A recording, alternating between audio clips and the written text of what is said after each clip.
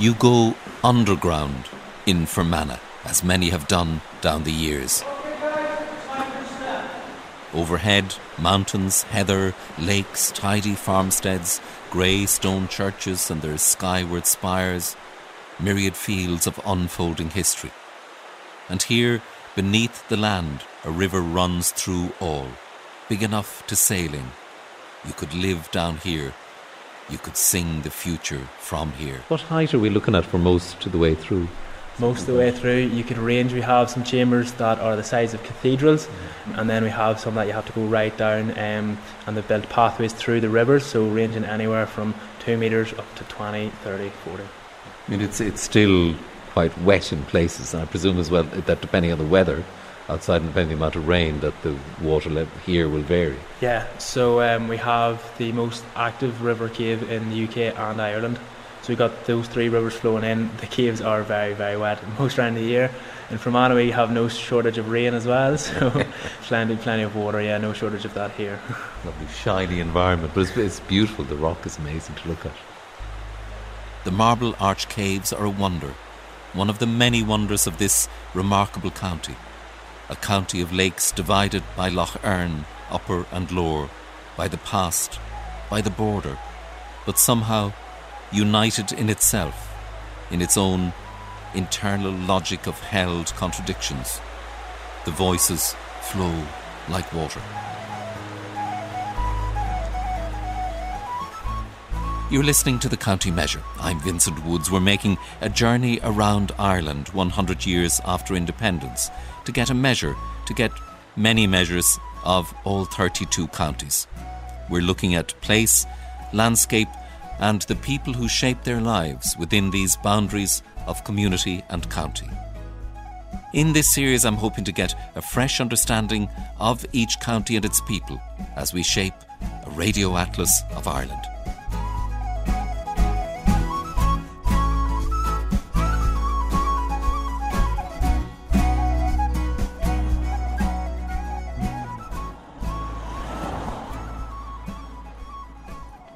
The celebrated American folklorist and writer Henry Glassy first set foot in County Fermanagh in 1972.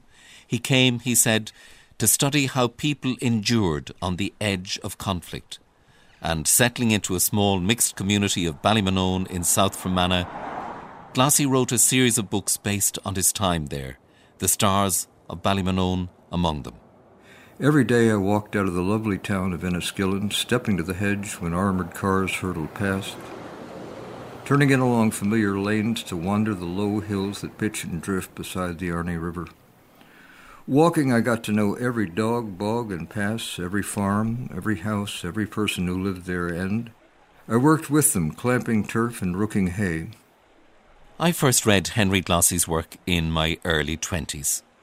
Years on, I go back to Ballymonone to trace the legacy of Glassy's work in the community, a legacy spearheaded by Barney Devine, whom we meet near the Arnie River and Upper Lough Erne. The countryside is largely pastoral, and at the time that Henry was here, most of the houses would have been thatched cottages. Are we here in the heart of Ballymonone now?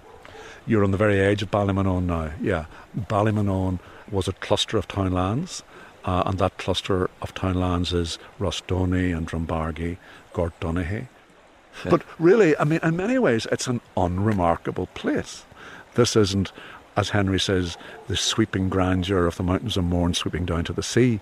This is drumlins next to a body of water with mountains in the distance, small fields, but it's the people that make a place. Saturated with history and life and culture. Absolutely. And the people and the saints and the brigands and the sectarian fights and the major battles, these guys knew it. And they talked about it endlessly, night after night after night. And they unpacked it and they knew what they were talking about. And it's that is the richness of the people and the culture. And that twilight period, the pre-electrification, when people had the time and desire to do that, to talk and to unpack these. This unpacking of culture and tradition, this exchange of talk and music in small kitchens, was known locally as céilín. Henry tapped into that culture which was everywhere in Ireland at the time, where People used to call with each other. Doors were never locked. They would just, announce themselves. And up to 20, 25 people regularly came of an evening. And the conversation was usually about what happened that day and so on and so forth.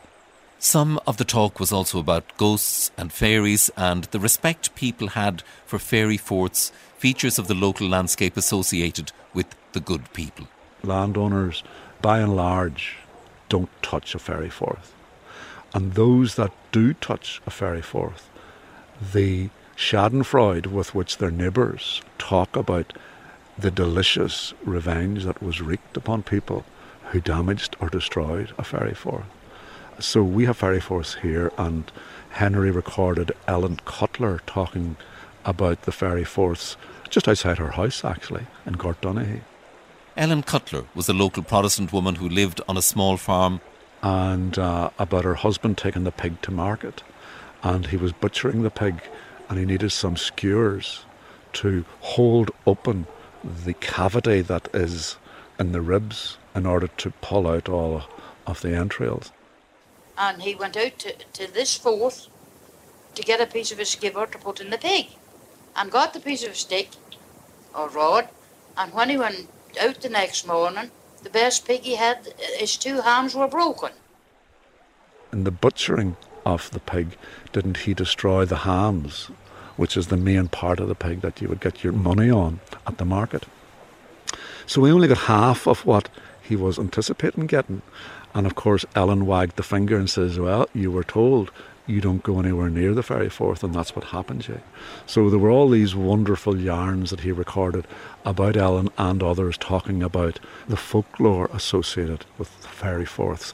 And even today, I know people who would not touch anything on a fairy fort, and there's no logic to it, and long may it continue. Barney Devine has helped develop a remarkable online resource, the Quilcook to Cleanish Multimedia Memory Map, where you can tap into the landscape to hear stories and songs of heritage, history and the culture of Ballymonone and a much wider area. 50 years on, Henry Glassey's rich work of recording and mapping continues in new ways. Heritage is an older person's thing, and to me, as a person now of my age, I suppose, I'm still trying to get my daughter to read Henry Glassey's book. She's just done a degree in English, and she's a great reader and writer. But I said to her, even today, I says, you know what? You won't read Henry Glassey until I'm dead. And then you'll read Henry Glassey and you'll go, I wish I had read it when he said I should have read it, and I could have had a chat with him about it. And she still laughed and she walked away. Mind you, I read them at 21. But you're weird. That's true.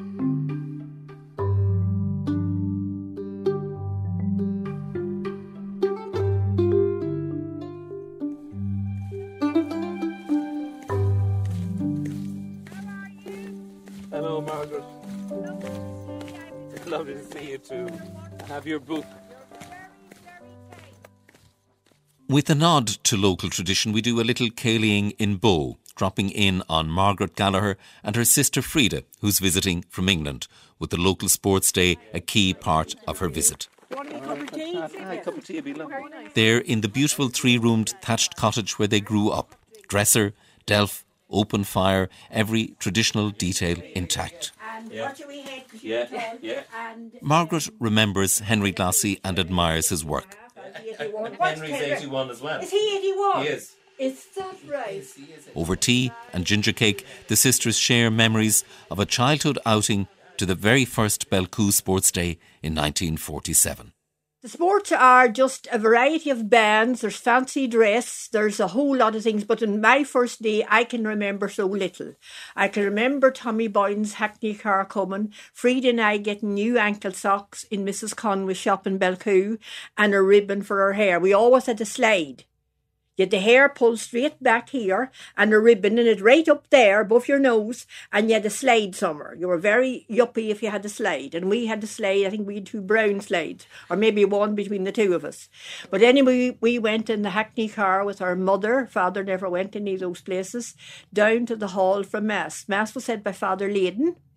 And when Mass was over, Mrs. Conway, who had the shop on the main street, James and Roseanne Conway, they brought us down for tea, Frida, my mother and the 2 children. We had never been in a house with stairs, and Mrs. Conway let us run up and down the stairs. We thought we'd won the lottery. Then we were brought out to the field by our mother, and she walked us round the field. I remember pipe bands and things like that, but very little. But I know that our neighbour's daughter, Nora McGuinness, won the egg and spoon race, and then apparently I fell asleep, and I was carried home. There was no hackney car back. The activities you were asking about, 100 yards race, egg and spoon, jumping, sack race, two-legged race. I ran the 100-yard race a couple of times, didn't win a thing. It was a big downer, but that was. Tug of war for the men, that was most entertaining. I did love the bands, though. They were lovely bands. Lots of drumming, and it was most entertaining for us who had no entertainment of any sort. Marching bands were great, you know. You'd hear the pipes, you know, long before you'd see them, and they came from either Coe or Cavnacara, and then you had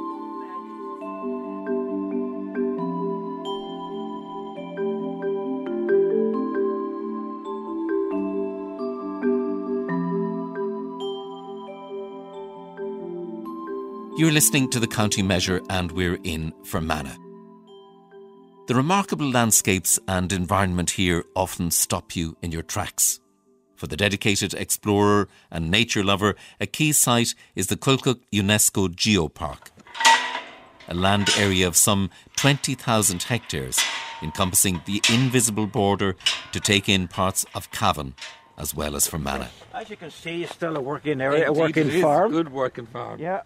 This is a protected natural world, astonishingly rich in flora, fauna and the history of human settlement. Here we meet Ian, a tour guide who helps decode some of the wonders of the place. Behind us is cloaked in fog today. That's Culkey Mountain, okay? Top of Culkey Mountain would have been a huge river delta, bigger than the Amazon Delta today. And that's all that's left of it today, due to the last ice age. And look at those strange little hills in the distance. Those are called mud mounds. They were laid down 340 million years ago, when Ireland didn't exist. And during the last ice age, the ice got lazy. It couldn't bulldoze them away like everything else, so it went round them and smoothed them off. And I'm going to show you some glacial erratics now here shortly. Glacial erratics simply mean the rock is not sitting on the rock that it came from. I'll point a couple of to you out now. Do you see those lovely round sandstone rocks there? Mm-hmm. And there's one over there. You could imagine the first people coming to Ireland and they come across these beautiful round rocks. They didn't know much about geology, but they knew that these were different to the rocks on the ground. Why are they smooth? There must have been people here before us. There must have been giants to have carried that stuff down and left it there. And these glacial erratics have been revered for thousands and thousands of years. In fact, they were so important that during the late Bronze Age, the local people here carved little marks into them. And it's called Atlantic rock art. And we do have a really good amount of rocks here with that on it. Ian bounds over the brow of a hill through a small wooded area. We're actually walking along an ancient walkway here, folks. It's been walking maybe for thousands of years. And here's some rock art here, Atlantic rock art on this glacial erratic. Little cups and circles, it's called cups and whirls, that has been hewn out of the sandstone. That is really hard stuff, so they had to use something equally as hard. Would they have been using some kind of stone chisels? A stone chisel, but in the Bronze Age, that's Bronze Age, so they would have had bronze chisels or copper chisels. Mm-hmm. So they, you reckon, are made by humans? Oh, they're not part of the natural shape of the rock. As I said before, people revered these rocks because they knew they weren't limestone. They didn't know why they got here, so they must have thought this has been left behind by some mythical giant. Nobody could carry this and leave it down. Ian is completely at home here, knows and loves every wall, rock and cranny. The colours alone here are absolutely beautiful. In fact, this is the best I've seen this for a long time. Every wildflower, moth and butterfly. And I'm looking at, here, loads of buttercups, thistle, Is there a wild orchid in there? Yes, a wild particular orchid, wild yeah. orchid? Yeah. Beautiful. It's beautiful. We have harebell as well here. We have a little plant I'll show you here. Harebell further down. It might stop flaring there, but there you are. It's called eyebright. I've often seen that and wondered what it is. Now, in some places you could go 3 metres and you have a different colour of flower and a different height of growth. These tiny It's the little most white beautiful flowers. little plant. Now, Like a miniature daisy, isn't it? It's like the tiniest little white, the yellow centre. It's semi-parasitic. And look at that blue there. You love it, don't you? I do love this. This is a place of healing for Ian. Fermanagh holds a world of hurt as well as beauty, and nature sometimes helps to heal past traumas. I suffer from post-traumatic stress disorder, and sometimes it's a spiral into hell, and this is the only thing that keeps my mind sane. Keeps you at peace. Yeah, and I would suggest to anybody else that has mental issues, problems, is to try and get out and just take a walk along the countryside, because it does help. There's no doubt about it, you know. I think sometimes just to touch the ground, touch plants like that. If you that. had worries in your mind, I guarantee you wouldn't have them by the time you finished walking around here.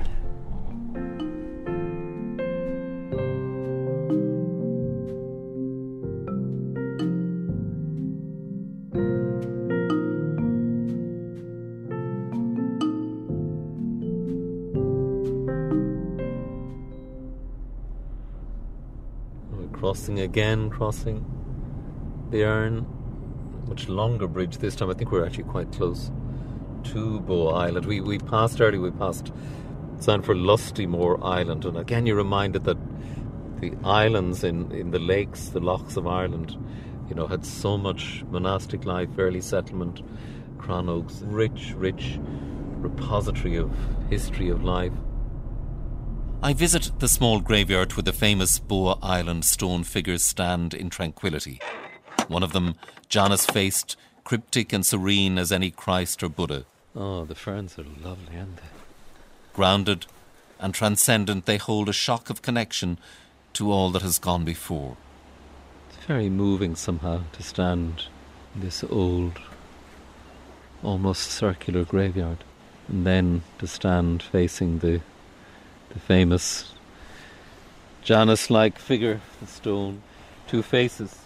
This early art comes from lake and island life, and artists still look to the light of Fermanagh water for inspiration. One of these artists is the watercolourist Marjorie Leonard. We're here in my studio in the Butter Market in Enniskillen. And Marjorie, you're particularly interested in landscapes of Fermanagh, and you've done a lot of paintings in and around Lough Erne. Mm-hmm. And is that from a love of the lake and a connection to those landscapes? My inspiration when I'm painting is I want to capture the light. Can you show us one of the paintings maybe that you think illustrates something of that? I can see several already.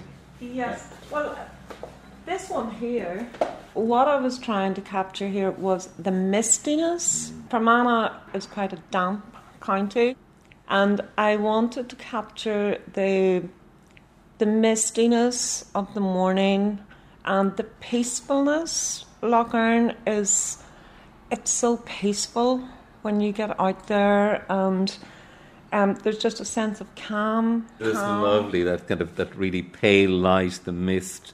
There's a boat on the lake, you've got the reeds, you've got the shape of maybe two islands, and the light, there's a possibility of the sun emerging through the mist. I mean, it's really... And it's funny because this morning, early, was really misty here. It was, yes. And I thought, I presume that's going to clear and the sun's going to come. And of course it does. And you have the feeling in that painting that the sun is just there. And it's a little faint pink thing that's going to emerge and illuminate the lake. It's lovely. But I love the boat as well, and the reflection of the boat in the water. They do say there's an island for every day of the year on Lough Erne, so they say. Keep you painting for a good while. Yes.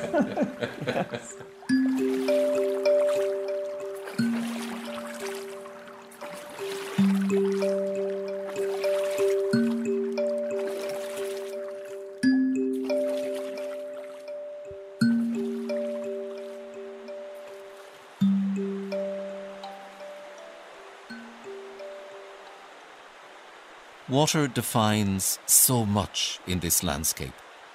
In the Marble Arch Caves, part of the Culcook Geopark, you enter a subterranean world, and a vast one. It's like entering another hemisphere, or a film set, somewhere between Harry Potter and Game of Thrones. A strong river coursing through amazing-shaped stalagmites and stalactites, a cool, coursing air, the drip of water from above. It's an entire world here, and one very familiar to Development Officer Michelle Shannon, who says she now feels almost more comfortable down here in the caves than above ground. It all began when she was in school.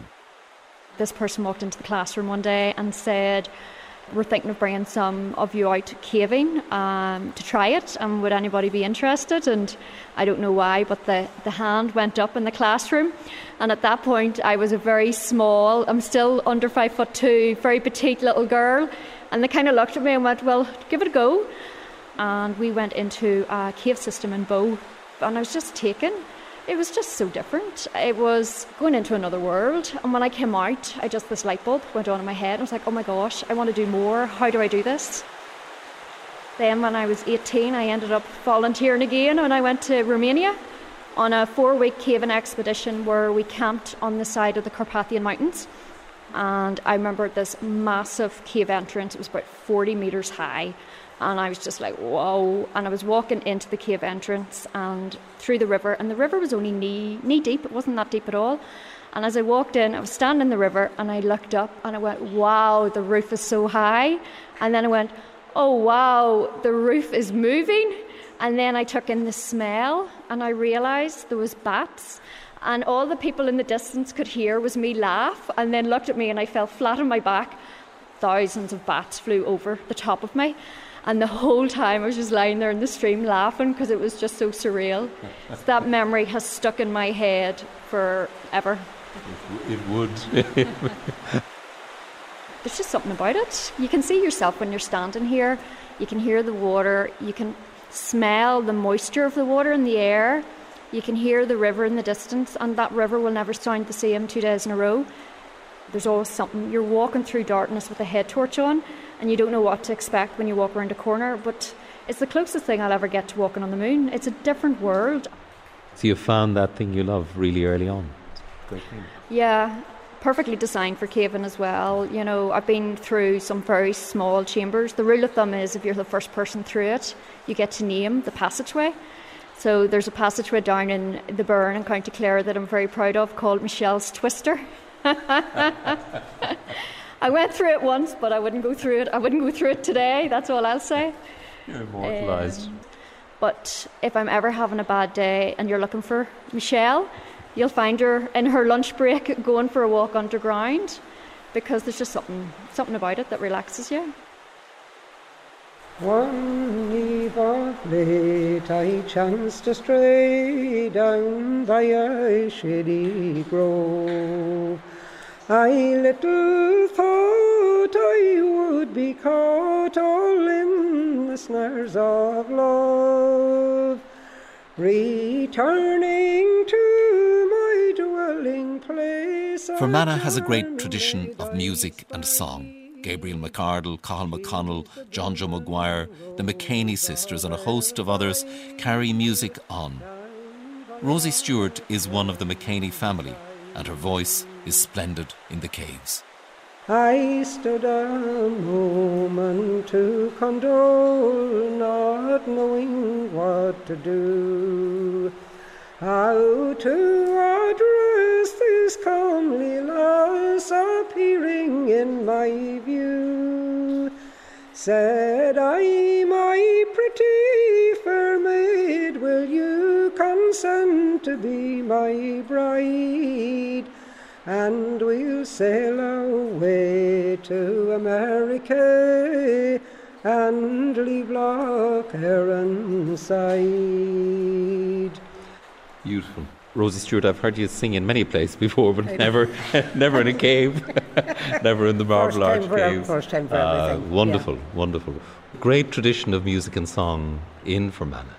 Oh yeah, very much so. Yeah.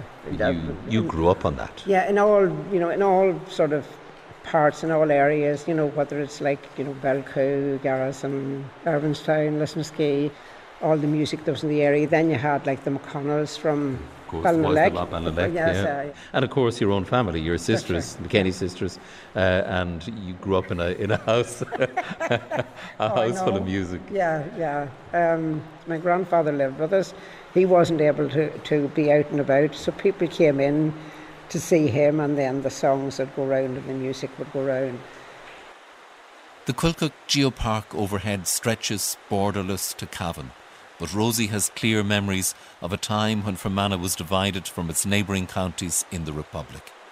We've talked about this before, and you were cousins of Foxes across in Leitrim, and you were all cut off by road closures and all of that reality of the border. And was that very clear to you as an issue, even growing up?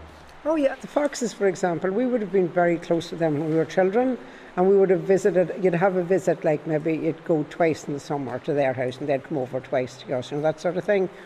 In North Leitrim, it wasn't that far. There was a bus and all sorts of things. But like when the blew up, when the road was gone, you would have had to drive all the way around by Black Lion and Glenfarne, and it was just because people didn't have good cars. We got through it. Everybody does, What would you miss most, do you think, about Fermanagh if you were ever exiled from it? I don't think at this stage in my life there's much danger of me being exiled. It's a bit like a reverse desert island is. I'd probably miss the land. I'd miss the peace and the tranquility and get a bit lost. Yeah. Sing a bit. Yeah, that's yourself. true. Yeah, that's true. No, I'm very glad to have shared a bit of the Marble Arch Caves with you, Rosie. I'm delighted as well. Not every day. It was lovely. It was lovely. Right. Now, yeah. To hear you singing here, just such a treat. Yeah. You're listening to The County Measure with Vincent Woods. Coming up, the Battle of Pettigo, the changing face of Enniskillen, and remembering a short step from Mam.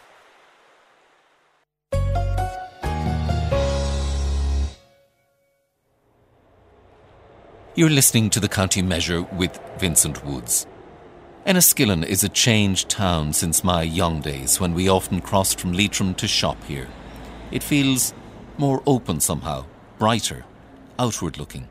There are dual-language Irish and English street signs and an interesting young energy in the place. Several bars doing open mic nights, mixing music, poetry and spoken word.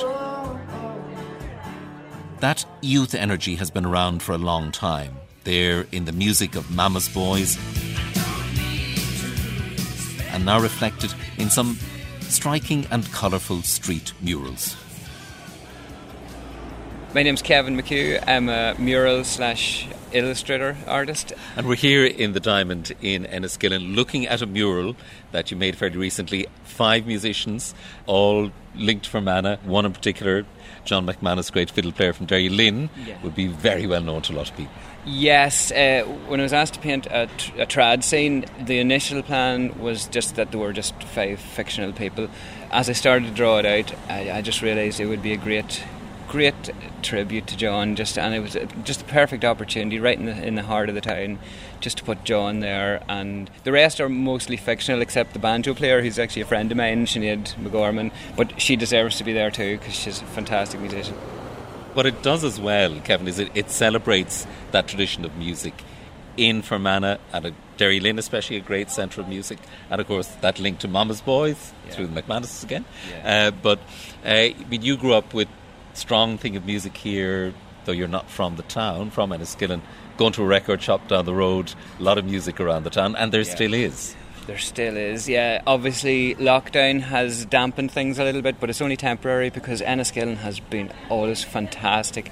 Years ago we started a music collective called the Iron Music Collective, and we set up rehearsal spaces and equipment and all for all the bands, and it exploded with bands, and we were all in the middle of that as well, forming our own bands, and And it's great now because you see bands and you don't know anyone in it, and that's great because, as you know, that's another generation or maybe 2 generations later from me, you know. Well, I was struck last night wandering around the town by the number of open mic sessions there are. 2 on a Tuesday night, 1 starting on a Thursday night. Yeah. You know, music, poetry as happening. Well. Yeah, it's all happening. Because it's so full of creative people, you have an audience then because it embraces that, and you know, at no point do you ever feel self-conscious about going out and showing your wares, you know, because there's people who want to listen to it. And what kind of response have you got to the mural? Probably in the whole week I was here, half the time was spent just talking to people. People just set up chairs and sort of took it as a performance art piece rather than just a work in progress. But it was great, you know. And Fermanagh generally in good fettle?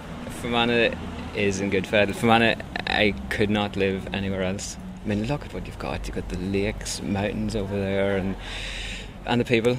The people are mad.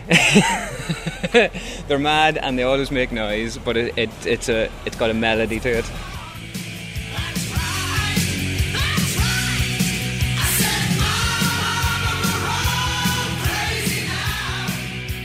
Always good to remember that sound and the group who made it, Mama's Boys, and the track there, Mama, We're All Crazy Now.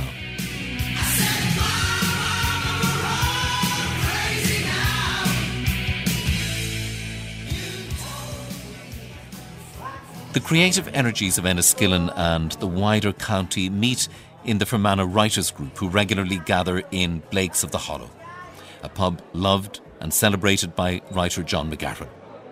The group of writers is open, diverse, supportive of each other, and they produce a digital community cross-arts magazine, Corncrake, as well as a number of print publications. We join them in Blake's and hear prose writing and poems on themes as diverse as the Enniskillen workhouse, personal struggle and sexual identity, and Shakespeare's The Tempest, reimagined on the island that is Enniskillen. He told us about the old graveyard and our kin buried there. Now looking back, I remember my father standing there, bareheaded. I think of the workhouse. I think of the paupers in the graveyard. I whisper a private prayer. There are not so many now, the ghosts inside my head. The old ghosts still are there, Laris and Penatis. Someone said you look just like your sister, though I Cole's monument looks down on him, on high disapproval that is set in stone. I am from Rude Gert and Pearly Pea, branches of largely untamed trees, from green fingers, silken skin, autumnal hunting, trad tunes and blackberry stains. Layer on layer upon layer of lustrous paint, creating striations of wondrous colours, indigo, red, green. My name is Teresa Kane and I'm from Fermanagh, and growing up in rural Fermanagh in this townland called Coe, I was fascinated by characters and used to, as a child, wander the fields and sit in ditches for hours and look at people. So this poem is called Truppenny Moon. You turned up like bits of broken clay pipes, found buried in river mud by Dane's Mill. With your hair, lip and flattened fringe, you mumbled about sheltering ditches, clamped turf, neighbours and fierce rain. You shadowed outhouses, hay sheds, crab apple trees, and the road that distant on a heart's height. And I, still young enough to be strange, waded behind in the shut and sluice of your words. And Teresa, where was that? What part of Fermanagh? That was in just 5 miles outside of Enniskillen, but it may as well have been outer Siberia in relation to Enniskillen. It was a townland called Coe, which translates as the valley, and it was full of characters, but there were strange characters who wandered around. And this particular man, I remember, had a brown coat, baler twine, and he just used to stand. And as a child, I think your inhibitions aren't there. So I could remember actually standing for what seemed a long time, just looking at him. And the two of us used to look at each other, and it was just the fascination of kind of standing on observation. Oh, it's great. I mean, children, I think, have that ability. Yes. They're not afraid. No, not afraid. Yeah. And they see things, memories seep into you and become part of how you see the world and how you articulate with the world and how you converse with the world. And what's that part of Fermanagh like now? I mean, has it changed hugely? It hasn't really. There are more houses in it, but there's still a deep sense of community and people come together, people help each other. And do you think that's true in general of the county? I mean, I presume it varies a bit from place to place, but I always get the impression that it is a strong element of Fermanagh and its people. Yeah, I think people, rely on language and words and connections, and that's what we've heard this evening, is that people are connected through stories and understanding this is important, and we want to keep that alive and keep it going and recognise what's gone before us and what we actually can give to society as well.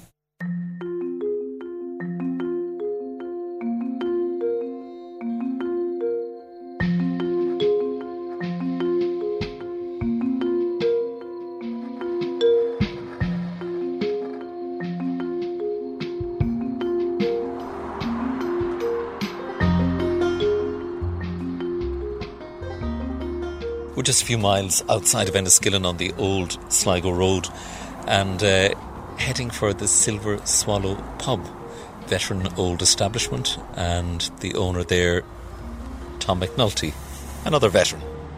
The Silver Swallow is the epitome of a well-run bar. Hello, how do you do? Everything in its place, customers at their ease and proud of their local. If you have a non-alcoholic... It's a bit like stepping back in time, but not very far back. The bar and the proprietor are very much at ease in the present. Tom, maybe tell me how long you've had the business here. I have it since 1991. We have a great clientele here, of great people. It's a traditional bar, probably about 150 years of age. This part is not as old. But it's a community bar. Both sides of the community come in here, which is very gratifying, especially in this part of the country. And would you ever get a few people in on the 12th? I would, yes. It's a big day here. And everyone gets on very well together here. Both communities join in together to play the music on the 12th. No problem whatsoever. And then if it's Gaelic football day, everyone gathers as well. That's it. So we're both sides is catered for. That's a service too. It is, yeah. One of the regulars sitting at the bar is Francie, and he knows exactly what the Silver Swallow means to people. Everybody's welcome here. When you're leaving home, you come down here, it's like going home, It's very nice to meet you. Thank you very much. And long may you reign here. Thank you, and you likewise. Yeah. And you.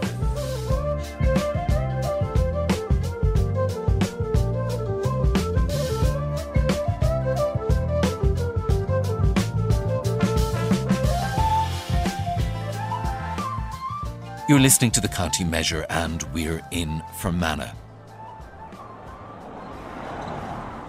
So we've arrived on the border, and these are the great contradictions. Fermanagh and Donegal divide in the town of Pettigo. The River Tarman, which runs through Pettigo, actually becomes part of the borderline at one point. But the town actually divides most of it in Donegal, but part of it in Fermanagh, and we're going to walk across the border from Fermanagh into Donegal, remembering the history of Pettigo a mere century ago.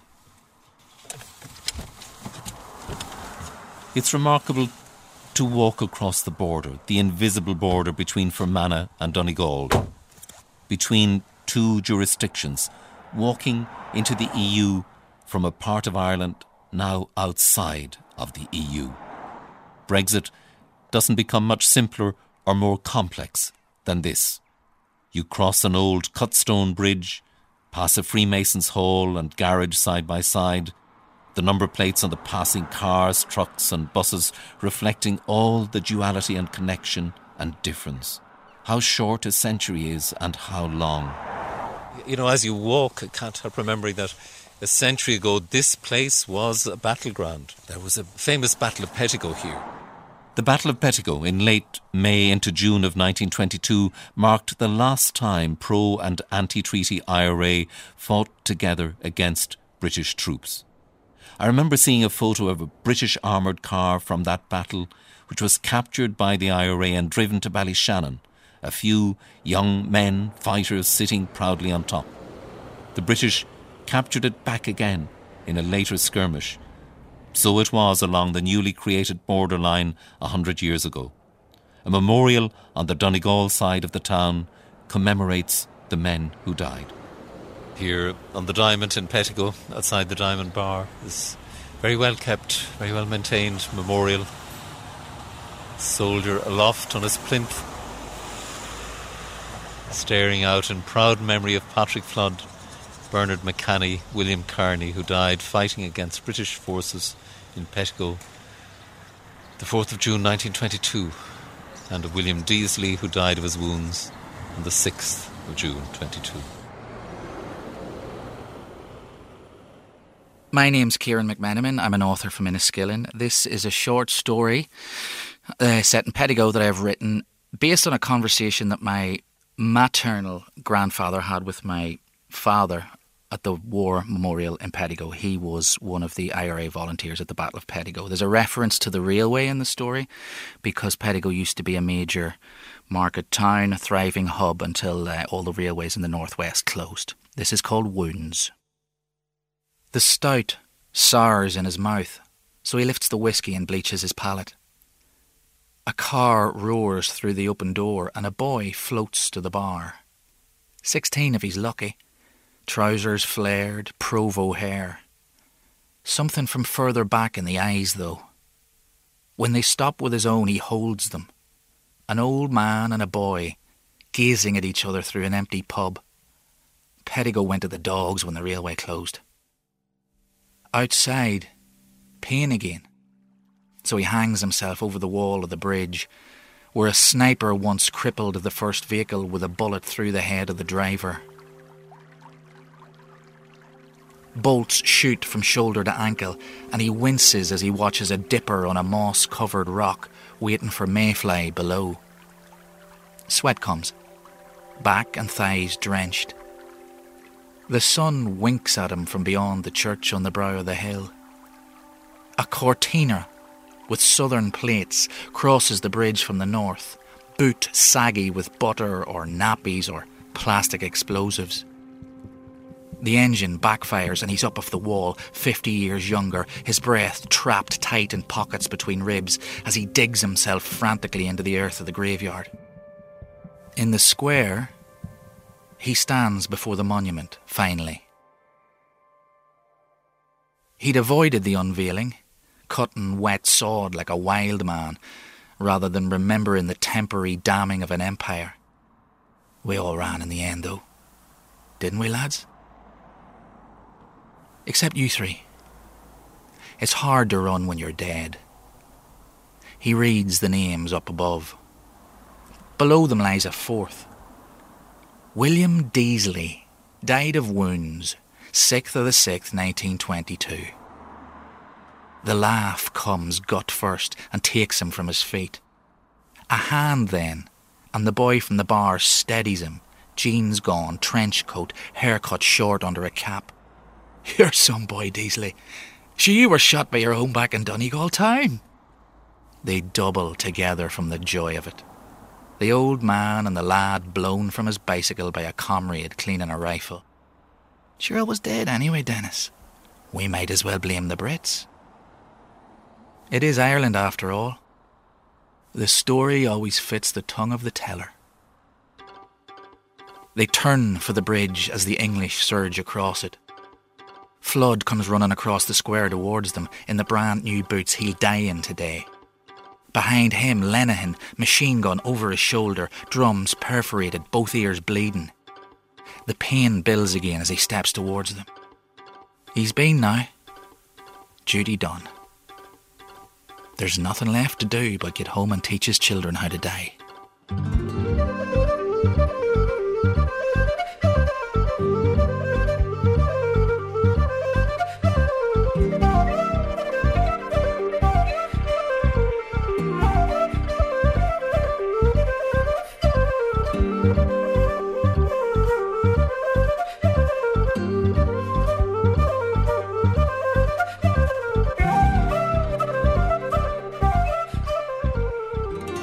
Fermanagh holds together on a kind of fault line of history and suppressed division. It's not so much a case of whatever you say nothing, as whatever you say, be careful. Watch your words. Protestant and Catholic, Unionist and Nationalist, Orange and Green coexist here with what seems like relative ease. But things are seldom as simple as they might appear. One acute observer of the challenges and balances of community interaction in Fermanagh is Denzil McDaniel, former editor of the Impartial Reporter newspaper. But also an Enniskillener, born and bred. We go for a walk in Enniskillen. We're standing outside the Church of Ireland, St Macartan's Cathedral. On our left and just a few yards across the street is St Michael's Catholic Church. Those few yards between the churches are quite famous now because in 2012 the Queen visited Enniskillen, attended the service in the Church of Ireland and then walked across the street a few yards, the first time that she'd entered a Catholic church. A very symbolic moment. It gave me the great opportunity that week in the Impartial Reporter to use the headline, "A few short steps for Mam, but a huge step forward for relationships in Ireland." Remarkable short walk. This is where we are now. If you look across from the cathedral, we're still actually on the island of Enniskillen. This whole area here, which is now, a library, offices and so on, massive area, which at one stage when I was growing up was all housing. Because it is an island town, Protestants and Catholics tended to live together, socialised together, played football together. So there was a lot of good relationships between the two. As you can see, the housing is no longer here. What happened was, by the sort of mid-60s, the housing was so bad. 3-storey houses where the roof was wide open and the rain was actually coming down right through the whole building. People relied on standpipes for water in the streets. There were no toilets. They decided to demolish it all. And it's a bit of a bugbear of mine because rather than rebuilding in this area right in the town centre, they moved all the people out onto housing estates in the outlying areas, which kind of tore the heart out of Enniskillen. But they also caused greater division by people living in different areas. And yet, despite all that, people would still come into town, Protestants and Catholics. There was still a good relationship between the people of Enniskillen. It's one of the better towns, I believe, in the north for those good relationships. So you would say that was a missed opportunity in the 70s to actually consolidate the best of those community relations? I think it was a missed opportunity in many ways because, if you're looking at a time in history, Enniskilleners were getting on really well in the 50s and 60s. There wasn't an awful lot of trouble here. And yet, at the very time when troubles were breaking out, they were actually moving people away from each other. It's one of the great things that I believe that we miss an opportunity. It's human connections. If we keep people together, I think there's enough division because we educate our kids separately. There's an awful lot of problems with identity and so on. But if we actually then take it a stage further and people who are already together, socialising together, if we move their housing and they live separately, then what else can we expect but more division? We're now outside the integrated schooling campus where you have a primary school and an integrated college. Enniskillen was one of the first towns in the north to get integrated education. The system in Northern Ireland is that Protestants and Catholics generally are educated separately. But in the late 1980s, there was a movement here. One of the prime movers in integrated education in Enniskillen was a man called John Maxwell, whose son Paul was killed in the Mountbatten bomb in Montmore in 1979. John was a great believer that part of our problem was that children were educated separately. So he began with others and they did form a primary school in Enniskillen, and then after that came the secondary education, and they're both very successful schools. As you make the point as well, just reading one of your columns from the Impartial Report recently, and I got a good laugh where you said that in terms of stereotyping of the Protestant community around, that there is many different types of Protestants as there are baked beans. You know, Yes. Is it 57 or 58 different types? Yeah. And I love that image of the diversity that, of course, is the case. Yeah. But a lot of the time, on all sides in life, people are reduced to stereotypes and to fight against them. I don't know whether it's a Protestant thing or not, but there is this kind of individual nature to Protestantism. We're standing in an area where the main church is the Church of Ireland. We have Presbyterian, we have Methodist, we have the Salvation Army across here, we have Free Presbyterians, we have Independent Methodists, we have Baptists, you name it. There are so many different opinions from Protestants, and yet we're all lumped together into this one thing. I would also maintain, this is a personal thing, that I think we need to recognise more that actually there are such things as Protestant Irish, of which I'm one. There's a great quote from Edna Longley back in the 80s, who said that Catholics are born Irish, but Protestants have to work their passage to Irishness. And I think that's very sad, because, we're all born on the island of Ireland. We're born on the island of Enniskillen, and people do get on together and they have their own identity and have their own views. But this is an Irish town.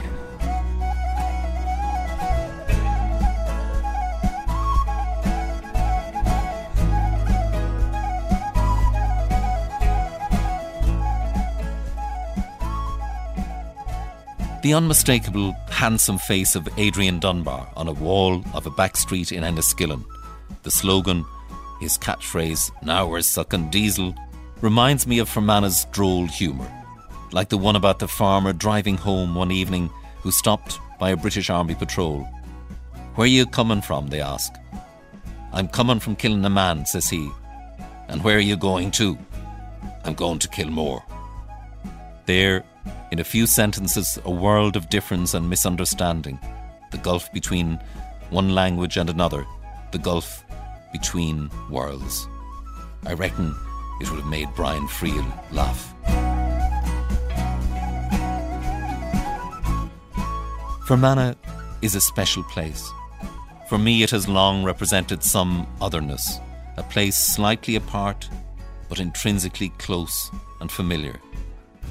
It always feels like home, and home isn't always easy or simple. Next week, we go south to Waterford, to the sea and the Comoras and the worlds between.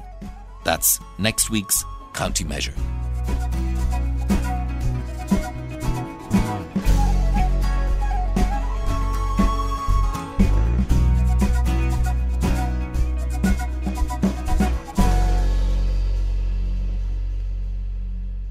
The County Measure with Vincent Woods is part of our decade of centenary celebrations here on RTE Radio 1, and the programme was produced by Colette Kinsella.